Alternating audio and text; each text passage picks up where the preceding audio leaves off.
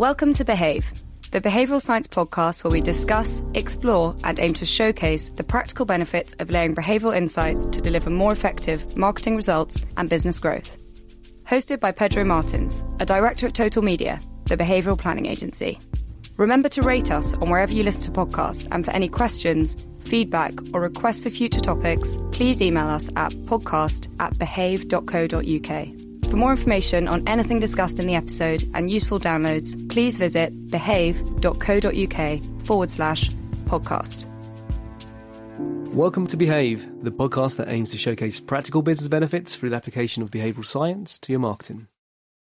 As we continue our conversations with Richard Shotton and Will Hamden-Lloyd under this current cloud of COVID-19, today Rich and Will discuss the importance of mood, place and moment in creating habits, and how we can ensure new customers who've tried our services or product over this period continue post-COVID-19. So at the moment we're in a period of flux in habits. There's a lot of evidence that habits will be weakened in commercial areas and beyond. And that suggests that this is an important time for brands to continue to advertise. They're the beneficiary of that rather than the victim. But alongside habits being broken, we also, as behavioural scientists, people interested in behaviour change, we also want to create habits. And there's a whole range of evidence and research into this area that what makes for the best habit creation. And one of the most interesting studies I've found is one by Sarah Milne. And she talks about this idea of implementation intentions. She argues that if you want to create a habit, it's not enough just to create motivations.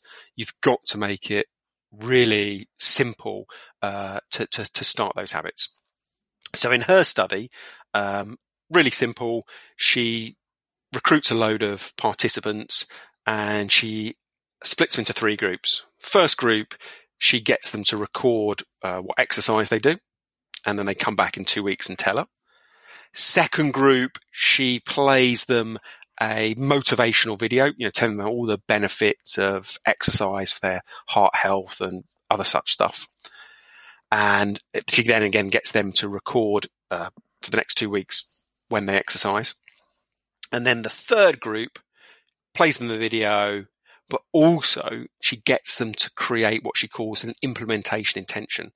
Rather than leaving their aspirations about exercising very vague, she gets them to say, when are you going to exercise, who are you going to exercise with, where are you going to do it, and how are you going to do it. So, for example, I might go out and say, well, I'm going to exercise after I've dropped my son off at school. I'm going to go to the local gym with my wife at 9:30 on Tuesdays. That's an implementation intention.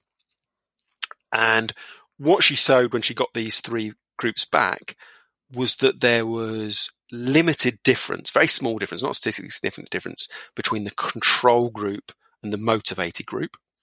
So even though people felt motivated to exercise, it didn't actually turn into action. Whereas there was a huge difference with that final group of those who'd made the implementation intentions. So her argument was people, when they try and create habits, they fixate too much on changing motivation, which is both hard to do and doesn't necessarily translate into action. What they should be doing is using some of these tactics like implementation intentions to make that intention much more concrete and tangible, focusing more on the how are they going to do it than the why they're going to do it.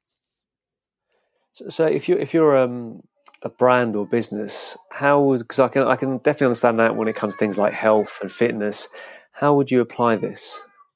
Well, I think one of the simple ways is thinking about that, think about this in terms of moments. There's an awful lot of evidence out there that creating a desire to change behavior isn't enough. You need to attach it to a particular moment, place or mood. So don't try and encourage people just to have a G&T. Encourage them to have a G&T at 6 in the evening. Don't just encourage people to brush their teeth twice a day. Encourage them to brush their teeth after breakfast and before dinner. you need to create a time, a moment or a place that the habit can coalesce around. So I think that would be one of the most practical implications. Probably one I think I've heard Will quote before, which is the Febreze example. Yes, I think Febreze example was that they originally produced and sold Febreze to cover negative or bad smells and found their sales not to be that strong. When they then said that every time you finish cleaning, spray Febreze and added a pleasant smell to it, it created that moment when people were meant to use it, which was after they finished cleaning. And secondly, the pleasant smell of it created a reward. So they got both that kind of habitual moment when people should do it and a reward every time they did that built it into quite a consistent habit. I think there's two interesting areas of this for companies. One is for the safety of their own staff and trying to create positive behaviors in people that are in work or coming back to work. And the second is in selling brands. I think, firstly, talking about safety in offices, it's one thing to have staff that intend to behave responsibly, wear face masks, use hand sanitizer, keep a social distance, and another to have a workforce that are actually doing it. And I think some of these learnings can be used to try and improve the rates at which people follow guidelines within an office. So, for instance, if you think of hand sanitizer, one thing is, yes, use it frequently, but another is making sure people do it. One thing you can do is try to create a moment when people should do it. So is it every time they change rooms? Is it by elevators? What are those moments where you are building habitual use of hand sanitizer? And secondly, there's been really interesting studies around where hand sanitizer is placed. These come from how it looks and the likelihood that people use it. It actually comes from hospitals. There was a study coming out of Denmark where they put hand sanitizer up in hospitals for people to use and found that only 3% of people did. When they put it by the door and put a large red sign next to it, they actually found that 20% of people used the hand sanitizer.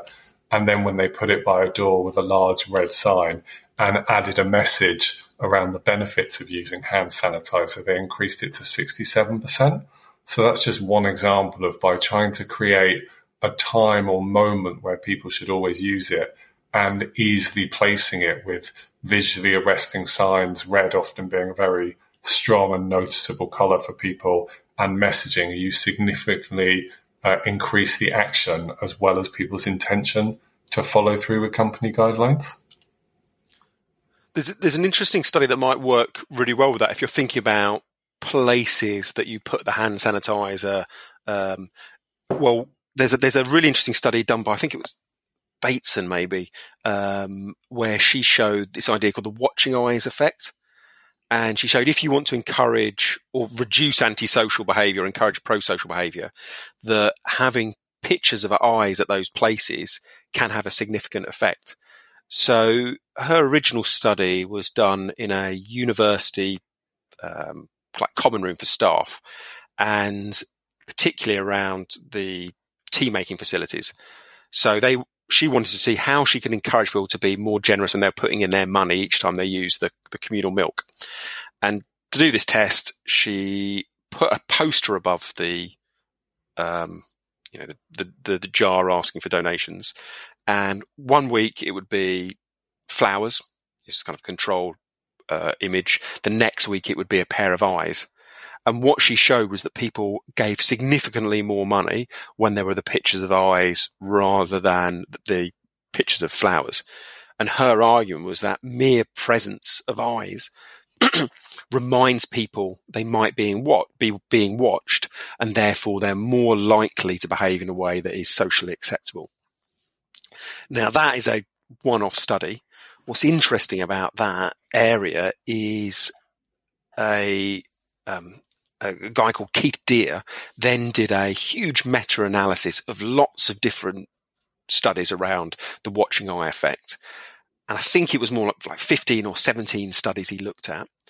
And when it was around reducing antisocial behavior, there was fantastic evidence across this broad range of studies, so we can give it genuine credibility, that antisocial behaviour was significantly reduced by the order of 30-35% when eyes were present. And that straddled things like corruption, littering, theft, all sorts of different antisocial behaviour. So here you could perhaps combine, that idea from Will with another body of work to make that messaging at those key places even more effective. So that sounds to me at the moment that would be quite handy around 5G towers. Oh, yes. So Will, can you tell me, if you've got lots of people trying your product, so people have come out of they're trying your product, they're trying new things, how do you get them to continue using your product after that initial period? Well, I think it's really interesting. There's lots of specific areas that will have people buying them during this crisis that aren't necessarily thinking they'll be long-term customers. A good example is food delivery services, particularly those with pre-prepared meals, potentially some SVOD services and other areas. And they are using them as services for the crisis, but may not intend to use them throughout and may get rid of them afterwards. I think in terms of keeping these customers long-term, one thing we can do is try to make sure their memory of the experience is as positive as possible. And there's something called the peak end rule, where people's memory is often dictated by their last experience and most intense experience of a brand or product, and whether some of these brands can think of ways of producing really outstanding moments of peak experience for customers while they're trialing them. So potentially if you were a food delivery service delivering people meals, you could have a package that comes with one extra meal free or isn't charged surprisingly on the fourth time that someone gets it.